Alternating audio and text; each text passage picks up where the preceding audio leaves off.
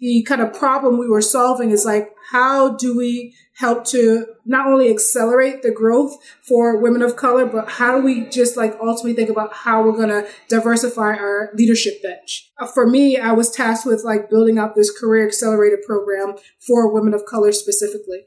I didn't know what I didn't know. I was like leaning on a lot of research, doing a lot of Google researching around like executive sponsorship. What are the best practices? For me, it was like trial by fire. Before we get into today's episode, we have a word from our sponsor, Mindset Shift. Have you ever told yourself, I don't think I can do this? They will never go for it. I'm not a good enough leader. The things you tell yourself that hold you back. Imagine if you could remove all those boundaries just by holding them up and actually looking at them, figuring out where they come from and how to tackle them. At Mindset Shift, that's what we do. We help innovative and ambitious leaders that want to make extraordinary things happen for their teams, for their business, for their culture, and for themselves. We help unlock their growth. Through actionable coaching, workshops, leadership development programs, or speaking engagements, we create foundational people over profit environments, the kinds where productivity and innovation soar.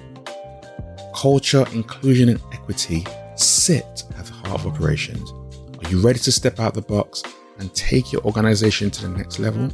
Contact us today at www.mindsetshift.co.uk. Enjoy today's episode.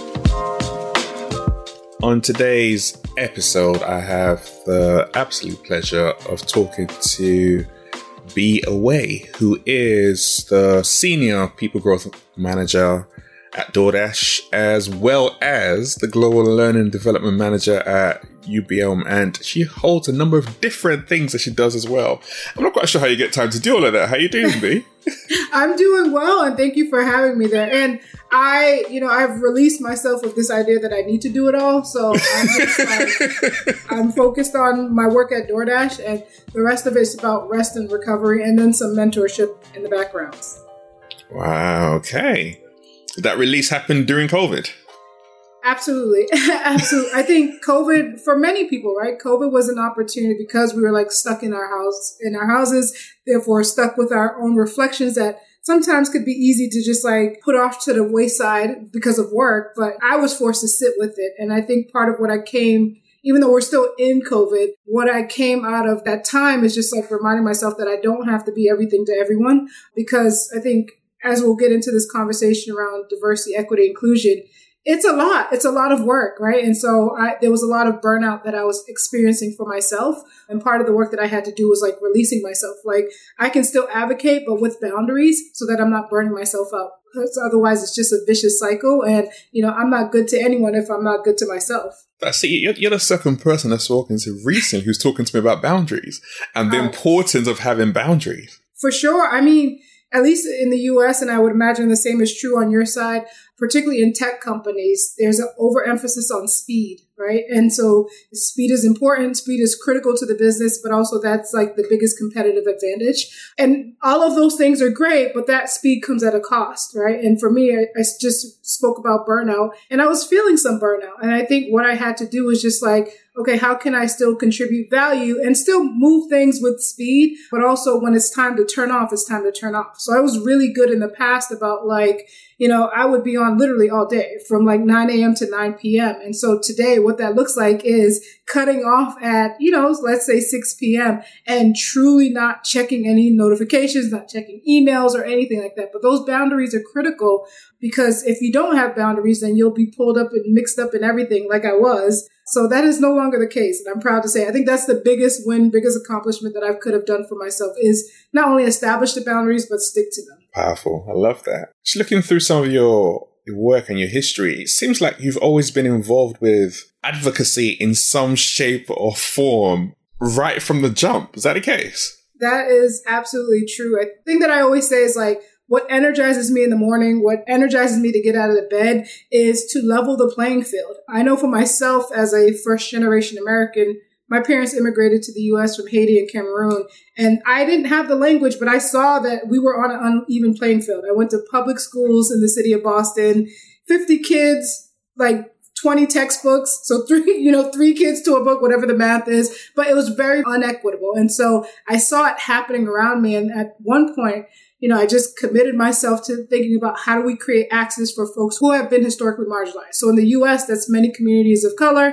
I guess globally, not just in the U.S., that's communities of color. And so my purpose, my mission, my passion is think about how do I create pathways for upward mobility for people coming from these marginalized communities. How did that flow into the love affair, shall I say, that you have with tech? That is a good question. So, if I'm being quite honest, I was working at the University of California, Berkeley. And for those who don't know, Berkeley is pretty much in that kind of Silicon Valley area. People, recruiters, big companies come to Berkeley all the time to recruit our students. And so I always say that I got bit by this tech bubble by virtue of being in the Silicon Valley, but I didn't know what my entry point was. And so all I knew is that they paid really well. And I was intrigued by that because working in higher education, at least in the United States, you are severely overworked and severely underpaid. And I didn't want that to be my narrative. And so I started to do some informal work. What I tell people all the time is that I was working for free, like with some local entrepreneurs, just for the sake of like being able to learn the language, learn the jargon that they were using, because I was using very academic language and that didn't translate over. But fast forward, I got my first role in technology. And again, the pay was great. And I'm like, oh, I need to bring others along. And I think that's really core to who I am today. It's not enough for me to just experience success, but how am I bringing others along in my community to also experience this success? Success is depending on how you define it, but right now I'm talking financial success. And so the passion for tech, certainly I believe that particularly Black people globally, we shape culture, right? And so there's so many ways that we're consuming these technologies and not profiting from it. And so we need to be in the space of decision makers, just knowing that there was a pathway for upward mobility for little poor girls like me who grew up with nothing and to be able to access this capital. And I want to make sure that other folks around me had access to this capital as well. You just kind of touched on something that's going through my head around value. How do you define what your value is? How do I define what my value is? That's a great question because I've been sitting with a similar question recently. I think particularly in technology, there is this hyper fixation with like a particular profile, right? You went to this top-notch institution, Stanford, Berkeley, for y'all might be Oxford or something. Folks are very, very fixated with these like standard profiles. And for me, I realized that my value comes, one of the ways that I am able to provide value is showing that success doesn't look one particular way. Success is not one particular profile because I didn't necessarily have those large school institutions backing me. And so for me, how I drive value is thinking about how I show up in spaces as my authentic self, right? Which then invites others to be able to show up as their authentic selves. But also I think the criticality and the critical nature of like being able to help leaders truly understand what diversity and inclusion looks like in practice. That's another way I've been able to drive value. So something that started off as a passion from a very lived experience, I've been able to translate it into learnings for, leaders to be able to think about how can they adopt this into their managerial or like leadership toolkits so that they can lead more inclusively. So that's one of the many ways I think about how I add value. When you think back to your time at Berkeley, in particular, where you were the director of African themed programming, you made significant inroads at your time there, focus on Black students and those from diverse backgrounds to make a difference in the way things were done there. Did you find it tough, especially in an institution like that?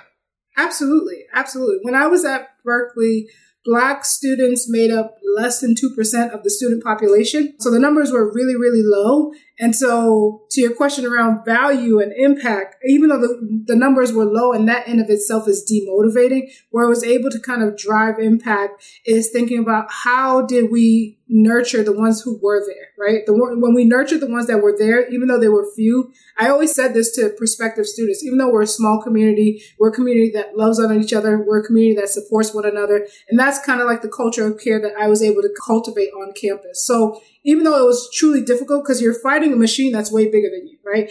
I mean, there's so much history that defines that ultimate number that we're seeing, that 2% number that we're seeing. And so for me, I really like to focus on how can I operate and work within my spheres of influence? I can't control like what the state population looks like, what the admission rates look like. But what I can control is like, how do we help to cultivate a safe space?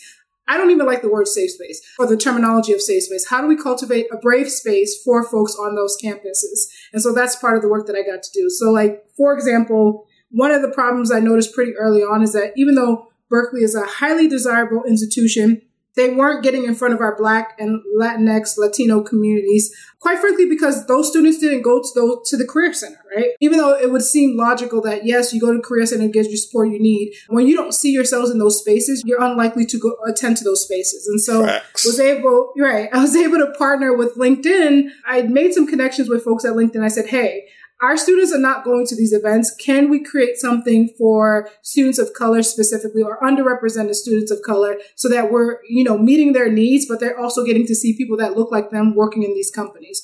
And so LinkedIn was like, absolutely. They gave us budget to bring in photographers. Students got their headshots, but also most importantly, students were able to interact with professionals who look like them. The reach out to LinkedIn, did you already have contacts there? You just thought, you know what, I'm gonna shoot my shot and see what happens. I'm pretty sure I shot my shot. I was an avid, I still am, not as much today, but I was an avid LinkedIn user in the early days, early adopter. And so I just reached out to folks. I'm like, oh, hey, I see Black person. You went to UC Berkeley. Here's what I'm trying to do on campus for these students. Are you in? And the overwhelm, actually, it was a Cameroonian guy who worked at LinkedIn, and we connected on both being Cameroonian. And that was my leverage, my kind of foot in the door. I'm like, hey, remember me? Here's what I'm trying to do. Are you down? And he was like, absolutely. He talks about arranging professional shots for the kids, or for the students, shall I say, rather than calling them kids. You wrote an article about you and your professional shots and natural hair. And you wrote this at a time before talking about natural hair was cool. It was a real turn up, especially in professional settings. I'm using that word in air quotes. Yes. Yeah, I did. And now that I think about it, I did write it before like the wave started around like embrace your hair. I think in general, how does B show up is that I resist a lot of what is conventional, right? And so to tell me to be in a space, it never made sense, right? And then the equating professional success to what my hair looks like, it never made sense to me. And for me, the constant like anxiety that I was feeling in preparing for an interview, I felt good about the interview, but I'm like, damn, what am I going to do with my hair? Like what is the most subtle way that I can present my hair so not to as distract the interviewer? And that's an unfair kind of experience that is very specific to Black women globally. And I just got tired of like having to play that game. And I know in talking to so many of my peers, they were also tired of playing that game. And so I took to LinkedIn, like all good people do, is to just share my experience. And it was more of, while it was a reflection, it was also kind of like a call to action to these decision makers, to these recruiters, to these gatekeepers, that we have to kind of reinvent,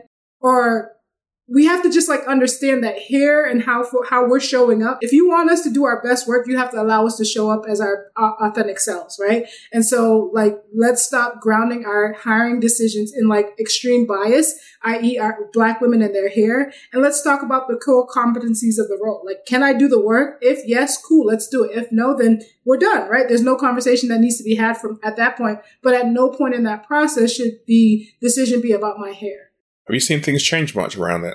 Oh, for sure. That article, I think I wrote it in like 2016. I don't even remember. But whenever I wrote it, it was a while ago. So much has changed, particularly in the United States. And let me know if you're seeing this on your side. Yeah, but in the United States, so many individual states have written legislation that said that Black women cannot be discriminated on the basis of their hair and like other kind of criteria. But things are changing, right? People are showing up to work like this, right? And it's great because, again, the less energy I have to put into like performing and acting as something that I'm not, the more energy I can give to the company, to the work, to my team. Things are definitely changing, but they're also like, there are niche industries that are still holding on to their traditional values. And so there's actually a friend of mine, she just graduated from medical school. And so she was taking her headshots for residency and here in the United States, and she had to like straighten her hair. I'm like, why do you have to straighten your hair? She's like, oh, it's just a thing we have to do. I'm like, not for me. Right. So while there's change overall, there are certain industries that are still holding on to like these archaic notions of like professionalism. Yeah, we still got it in here in the UK. Some industries are changing. Some schools, in fact, like back in the day, used to get into trouble or get excluded because you wore hair a particular way. And then a Halo Code came out last year of trying to change that. So it's slowly changing, but definitely in the medical field, that hasn't changed much. In fact, a friend of mine recently just talked about she was creating a cap for black surgeons because she's like, the current caps mess up their hair. So she's coming up with a new idea of actually having silk kind of caps so they can wear in surgery. I was like, why hasn't this been created before? It's just little things like that make such a massive difference to people. That's also very brilliant. So kudos to her on that. You're part of the founding team for HBCUVC. Yeah, so when I was at UC Berkeley, a woman who took me under her wing, she was like a veteran in tech, a Black woman, software engineer, veteran in technology, Hadia Mujahid. She's actually first generation as well, right? Her family's from Jamaica, lived in Philly, moved to San Francisco. And for a long time, particularly as a software engineer, she was the only one. And so Hadia, rather than being discouraged, she took that motivation to want to build something, to kind of cultivate spaces for other Black people to enter these spaces so that she wouldn't be alone. And so she took me under her wing. And at that time, she was starting HBCU to Startup. So when we first started, it was HBCU to Startup, which was basically like, we just want to provide awareness to folks in our community about how to get into technology. So we partnered with companies like SurveyMonkey, we partnered with Twitter and a bunch of companies to just like host these open houses for, folks who are coming from historically Black colleges and universities to get exposure to technical and non-technical roles. Because I think here, at least, when people talk about technology, people generally think about technical roles, which is important, right? Like you can't have a technology company without the software engineers. And there are also some non-technical roles like myself. So fast forward, HBCU to Startup, I was supporting on really just like coaching some of the students who were coming through, helping them to kind of prepare for their interviews, how to position their resumes, and then getting them off to our partner companies. Hadia had the brilliant idea of like, we can continue to work to get people into these like tech jobs. That's important too. That work is important. But we also need to think about how do we create space within the venture capital space. So the venture capital space is notoriously very homogenous, right? And so when we think about, when I think about like the trickle down effect that it has, right? If your VC is your lead investor is telling you that you need to think about, your founding team being more diverse, you're more likely to think about that in the very infancy stages of the company. And so HBCU VC is not only providing awareness to Black, Latinx, Native American communities about what venture capital is and how you can enter that space, but it's positioning folks to be future decision makers, right? Like what's the process of like investing in a company, right? Giving them that kind of level of business acumen, but also for entrepreneurs themselves, they're getting the opportunity to interact with different VC firms across the country. So I've just learned so much from Hadia, and in the process of like doing HBCU to Startup and then transitioning HBCU VC, it's just like blown my mind, the level of like brilliance that exists in this community. I've taken a step back from my work with HBCU VC, but still very much supporting in the backgrounds. Well, it's just a brilliant initiative. When I think about maximum impact, that has so much opportunity to have maximum impact, not only diversifying the VC space, but again, capital in terms of like, ultimate our future VCs who are able to invest in Black founders, because we know Black and brown founders are severely underinvested in, at least in the US, right? And so we're changing these pipelines and hopefully changing kind of what VC looks like in the future.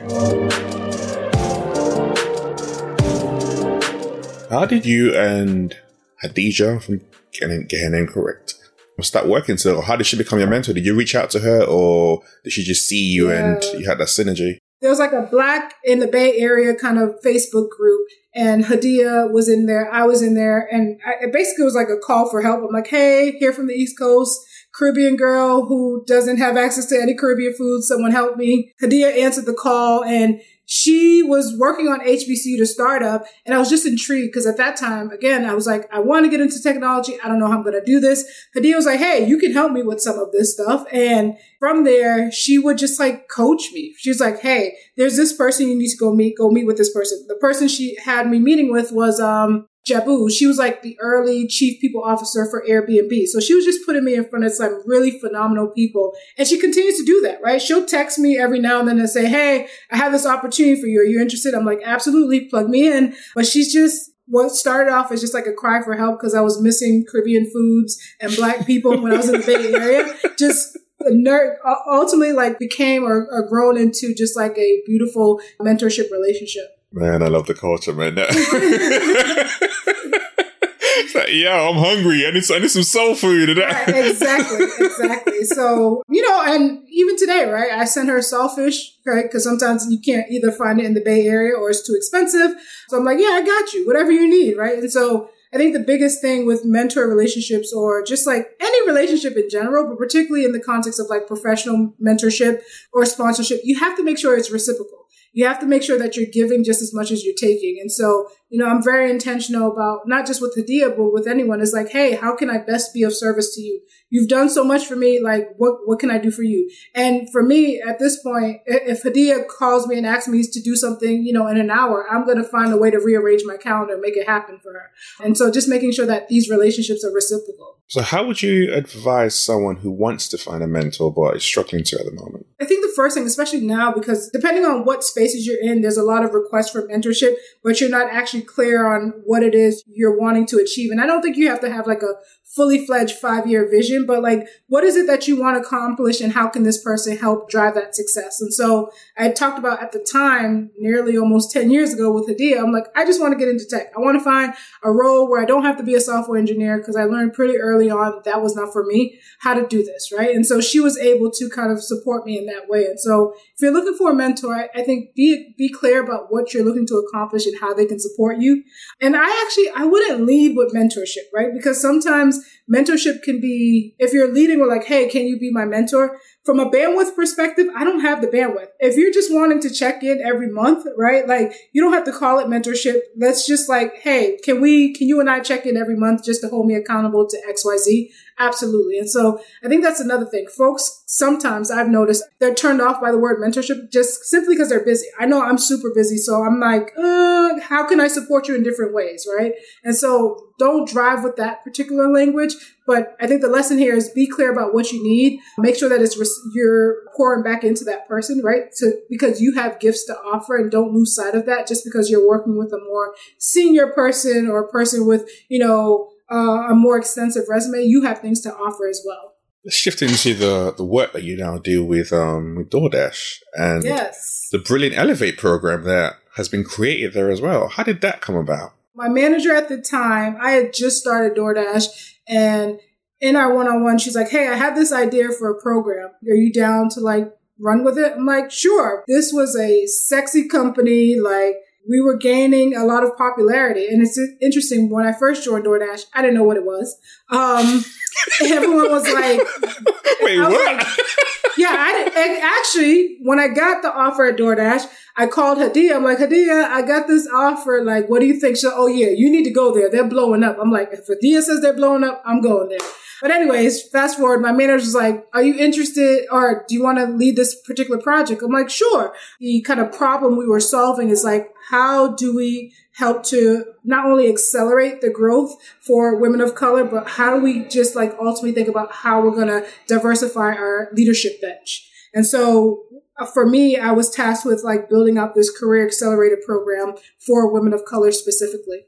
When I first started the program, I didn't know what I didn't know. I was like leaning on a lot of research, doing a lot of Google researching around like executive sponsorship. What are the best practices? And the TLDR is too long, didn't read it. But basically all the literature was the same, right? It was pretty basic. They all said the same thing. So for me, it was like trial by fire.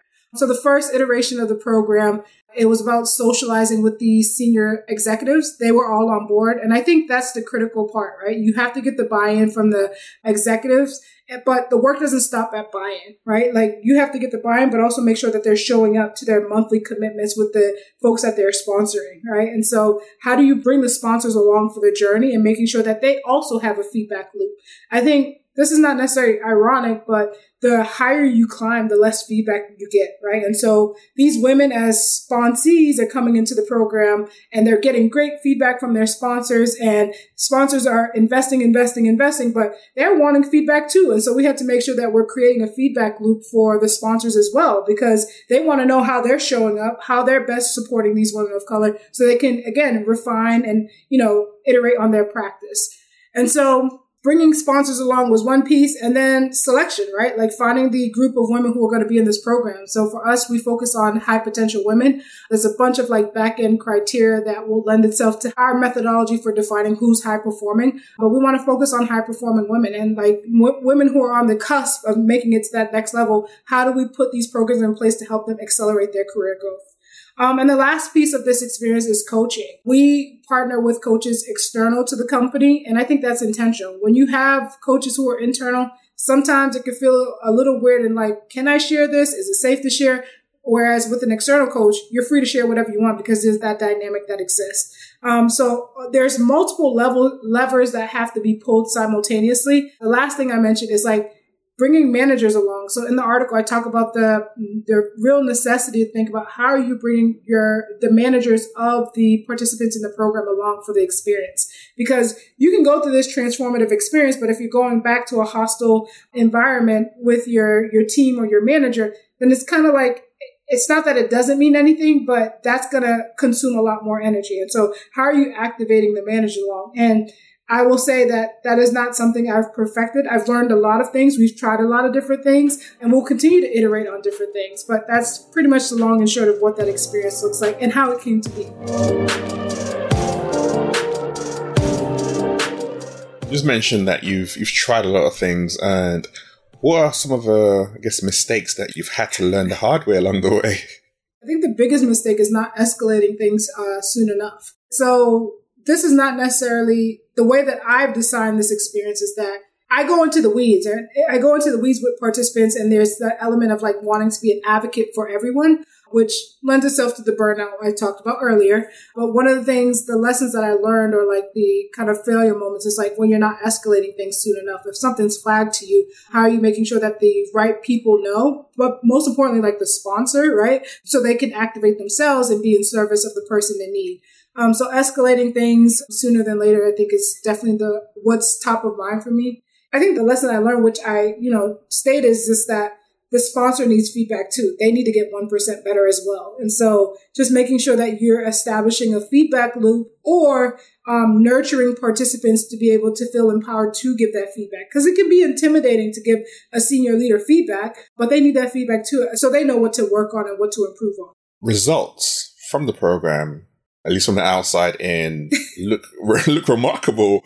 I mean, a 30% increase in comparison to those been in the program, those are not getting promotions, is massive. Especially when you look at extrapolate that to wider data around normal women programs, exactly. Especially for those of color. So that's super impressive.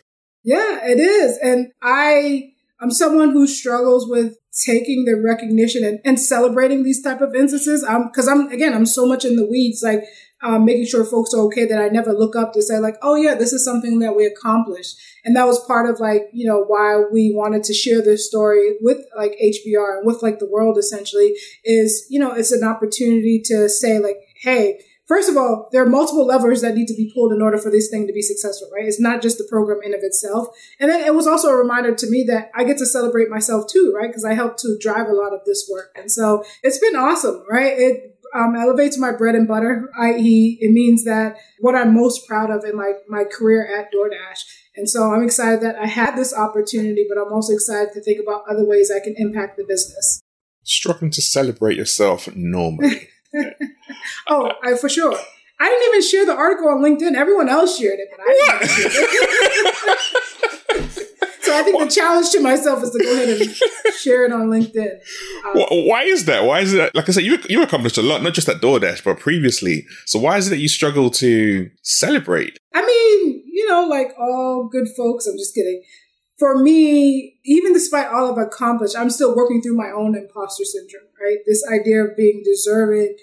Do I deserve to be in these spaces? Do I deserve to even celebrate when good things do happen? And so I'm still navigating my own imposter syndrome. And so it's a continuous journey, but I'm grateful for like the community of folks who not just remind me, but truly like hold up the mirror to me and remind me of my greatness. I'm really good at supporting others, helping people navigate whatever challenges they're going through. And when they successfully navigate that challenge, being their biggest cheerleader. but I don't often extend that same grace to myself. And so the journey that I'm on today is like, how do I extend that same grace that I'm constantly extending to others, to myself? And we can check back in a month and see where I'm at with it. I'm getting better every day, 1% better every day. But yeah, that's where I'm at. Talking about greatness, what would you want to see happen with the work that you do? I'm actually transferring into a new role. I'm like, I've done this pretty well, and it's time for me to move to another area of the business. And so in that, I'm transitioning a lot of the work. And what I always tell my colleagues is like, listen, I'm not married to any of this stuff. Like, I did this my way, but you have total permission and full range to like mix things up, right? And get some wins underneath your belt as well. And so what I would like to see happen, I think at the end of the day, as long as the target audience, who we are in service of, we never lose sight of that. I have no care in the world as to what happens next and what the revamp looks like, what 4.0 or 5.0 looks like. Just make sure that we don't lose sight of like the North Star, which is to really help women of color. I think in these kind of diversity, equity, inclusion initiatives, the language gets misconstrued. Like, oh, we're empowering them, or oh, we want them to understand their power. All these things, for the most part, and I'm the exception because I just shared. Folks know how powerful they are. Folks know how brilliant they are. They know all these things, but they need to be in positions to really actualize their full potential. And so long as the program is still in service of that, then it is what it is. That's very humbling take on it, because I'm not gonna lie, you've created something, it's been successful. That's in a sense like that's my baby, and then you're gonna see you like go ahead and just unravel it. Like, no, leave it as it. I want to see that grow, but don't change it. It's hard to just be able to just be like, just say that, you know what, go ahead and just do that. Yeah, I know. Maybe I won't lie. Maybe I will have feelings when things come up like what? Like, I'll have reactions because that's human. But for the most part, I'm just like deeply vested in other folks winning, right? And so like, get the win by any means necessary. Again, as long as we don't lose sight of that North Star, do what you want with it. Like, I got my wins out of it, and I was able to do some transformative things, but beyond that, I'm good. I guess I'm a very humble person.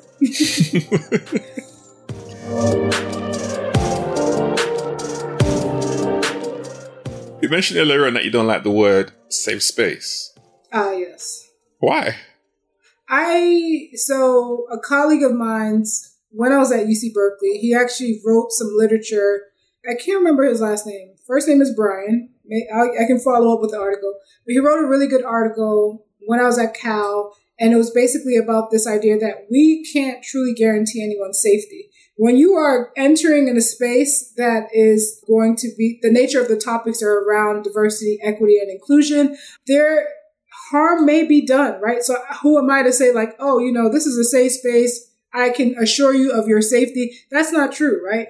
Folks could be triggered for a variety of reasons, and none of those things of which I can control. We can set parameters, we can set guardrails, but humans are humans, and humans are liable to say shady things or unintentionally things that hurt, right? And so I try to stay away from using like safe space and things like that, and invite folks to think about brave spaces. Brave spaces are essentially this idea that I want to invite you to be courageous enough to share your truth, whether that may be right or wrong or whatever it is. I want to invite you to be courageous. So like for me, I'm more focused on like, how do we invite people to be courageous? Because that's when they're more likely to lean into the discomfort as opposed to safety. Because like, I don't know that I can genuinely guarantee anyone's safety in any kind of conversation or any kind of dynamic. I can try, but yeah, I don't want to set myself up for that in that way.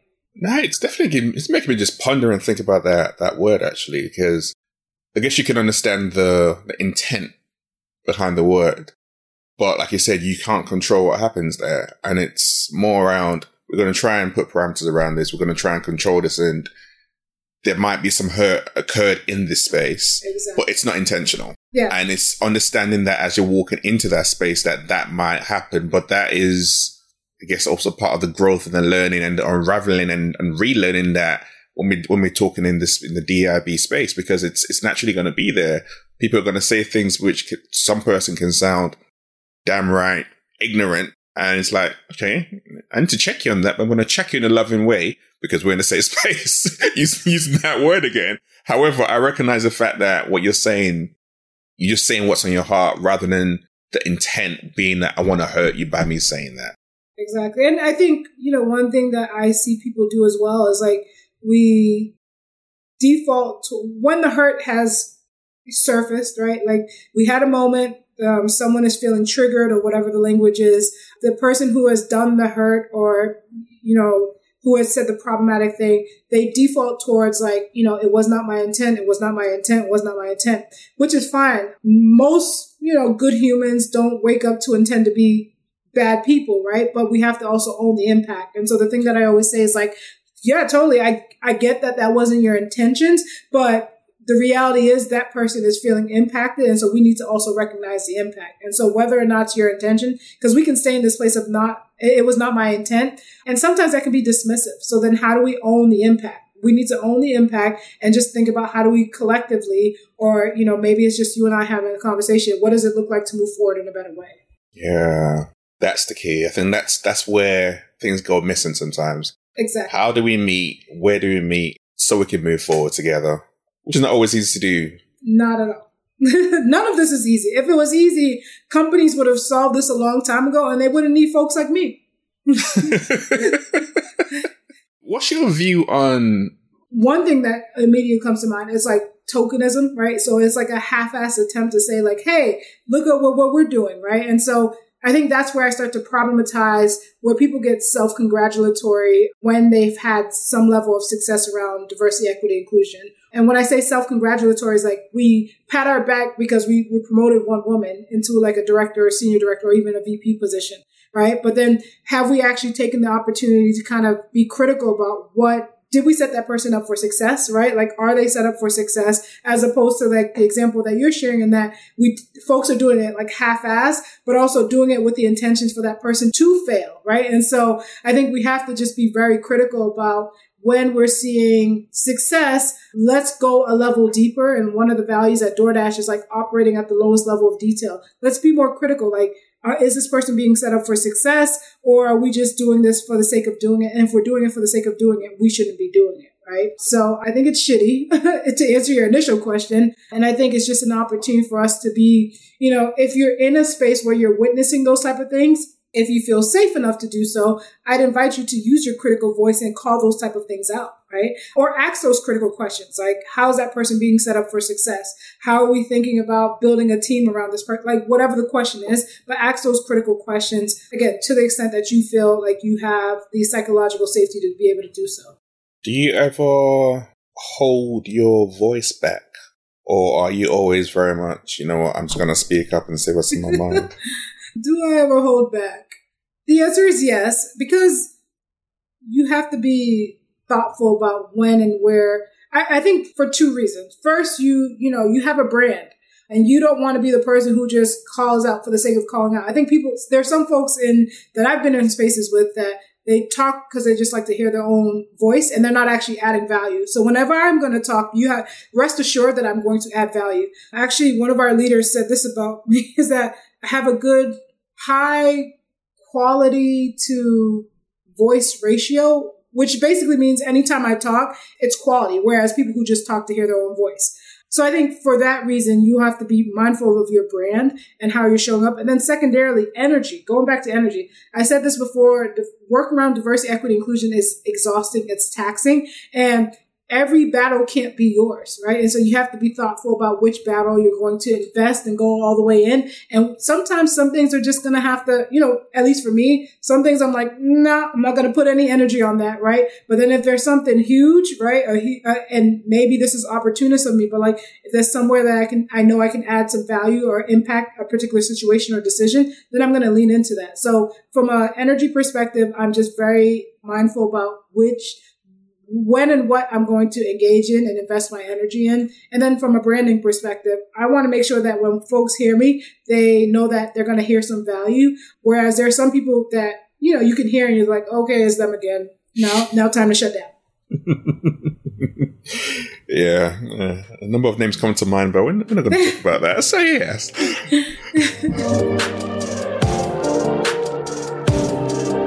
How do you define leadership? How do I define leadership? That's a great question. I define leadership as at its most basic level, it's an individual who's able to move a group of folks, right? And I don't know if that's the Webster Dictionary definition, but that's how I'm thinking about it. So surface level, an individual who's able to move a group of people. But when I think about my leadership, it's an individual who's able to move a group of people while also being in tune to the various needs, right? Because for me, a strong leader doesn't take a one-size-fits-all approach. You have to understand that as a leader, people have different drivers that can help them, do their best work, and you have to be in tune with what those individual drivers are, right? So a leader for me, you're in tune to who are the people you are in service of, and really being able to kind of cultivate or shape your practice to meet their needs. By no means does that mean you're going to be perfect every day or you're going to get it right all the time. So in that, I think within leadership, there's a level of humility. I think the best leaders that I've seen are ones who can admit when they've gotten it wrong or when they've done something wrong. For me, I think being a humble kind of servant leader, right? Knowing that you're in service of others and it's not just for your own ego. So those are some of the ways that I think about or how I define leadership. Oh, that was so powerful. I love it. I guess my final question will then be, what does the future hold for you? What would you want to see happen in this field that you operate in, that you love so much? The future for me looks like retirement around 55. The future for me looks like a global workforce that is representative of the global population. And one of the, I'm really big on language, as you've probably noticed at this point. And so one of the kind of terms triggers me is like when we use the word minority in people of color, because people of color are people of the global majority, right? And so that language is only used to kind of reinforce our, that inferiority complex. Yeah. And so for me, my wish, my hope is that I can contribute to creating or cultivating a global workforce that is indicative of the world that we truly live in, but not just like to the glass cliff ceiling, glass cliff. We're doing it in thoughtful ways. We're not doing it in a way that's tokenizing to say like, oh, hey, we hired these 5 Black people, pat ourselves on the back. We're actually putting people in decision-making positions, right? And so really helping folks to understand and actualize their full potential. And so that's the hope that I I will continue to do, not just at DoorDash, but any space that I occupy. That's the work that you can expect me to do. And, like I said, retirement at 55, because this work is not easy. Maybe, 50 if I'm lucky, but. I believe you can do even less than that, If people put some mind to you, like, you know what? I just want to be in a position where at 50, 45, I just want to. Yeah, I have to look at my spending habits. I will then have to interrogate some of my spending habits. But yes, absolutely. That resonates with me so much. Being the global majority rather than just thinking of yourself as a minority every single time. That language is so powerful and it keeps so many people small and frustrates the life out of me. So it's great to hear you say that. B, it has been an absolute pleasure, man. We can keep on talking, but I know you need to dial into something. So I'm a fallback, but no, I really love just listening to you and your experience. And where can people find out more about you and tap more into the times you do celebrate yourself and you talk a bit more? Yes, you can LinkedIn. I'm super active on LinkedIn. Twitter, if you want to follow my commentary on bad reality TV, because that's my passion outside of work, follow me on Twitter. But what's your show? Ooh, I love all the Real Housewives. So Real Housewives of Atlanta, Real Housewives of Potomac, you name it, I'm watching it. That's what self-care looks like for me. So when I'm clocking out, talking about going back to our earlier conversation on boundaries, I'm clocking out to go engage in self-care practices, i.e. watch reality TV. I love it. Yeah, but LinkedIn is a safer place to reach me and find me. So that's two massive separations. You get the seriousness with the work, and then you get that downtime of yes. Yeah, you can't take yourself too seriously, and you have to have fun. Again, COVID lesson is that life is truly too short, and things like a global pandemic can come at any moment, right? So you have to have fun with it as well. That's the perfect way to finish up. Have fun, enjoy life. You never know what's going to come next. Thank you very much for today. All right. Thank you so much for having me. It's been an absolute pleasure. This is Everyday Leadership, and I'll see you next week.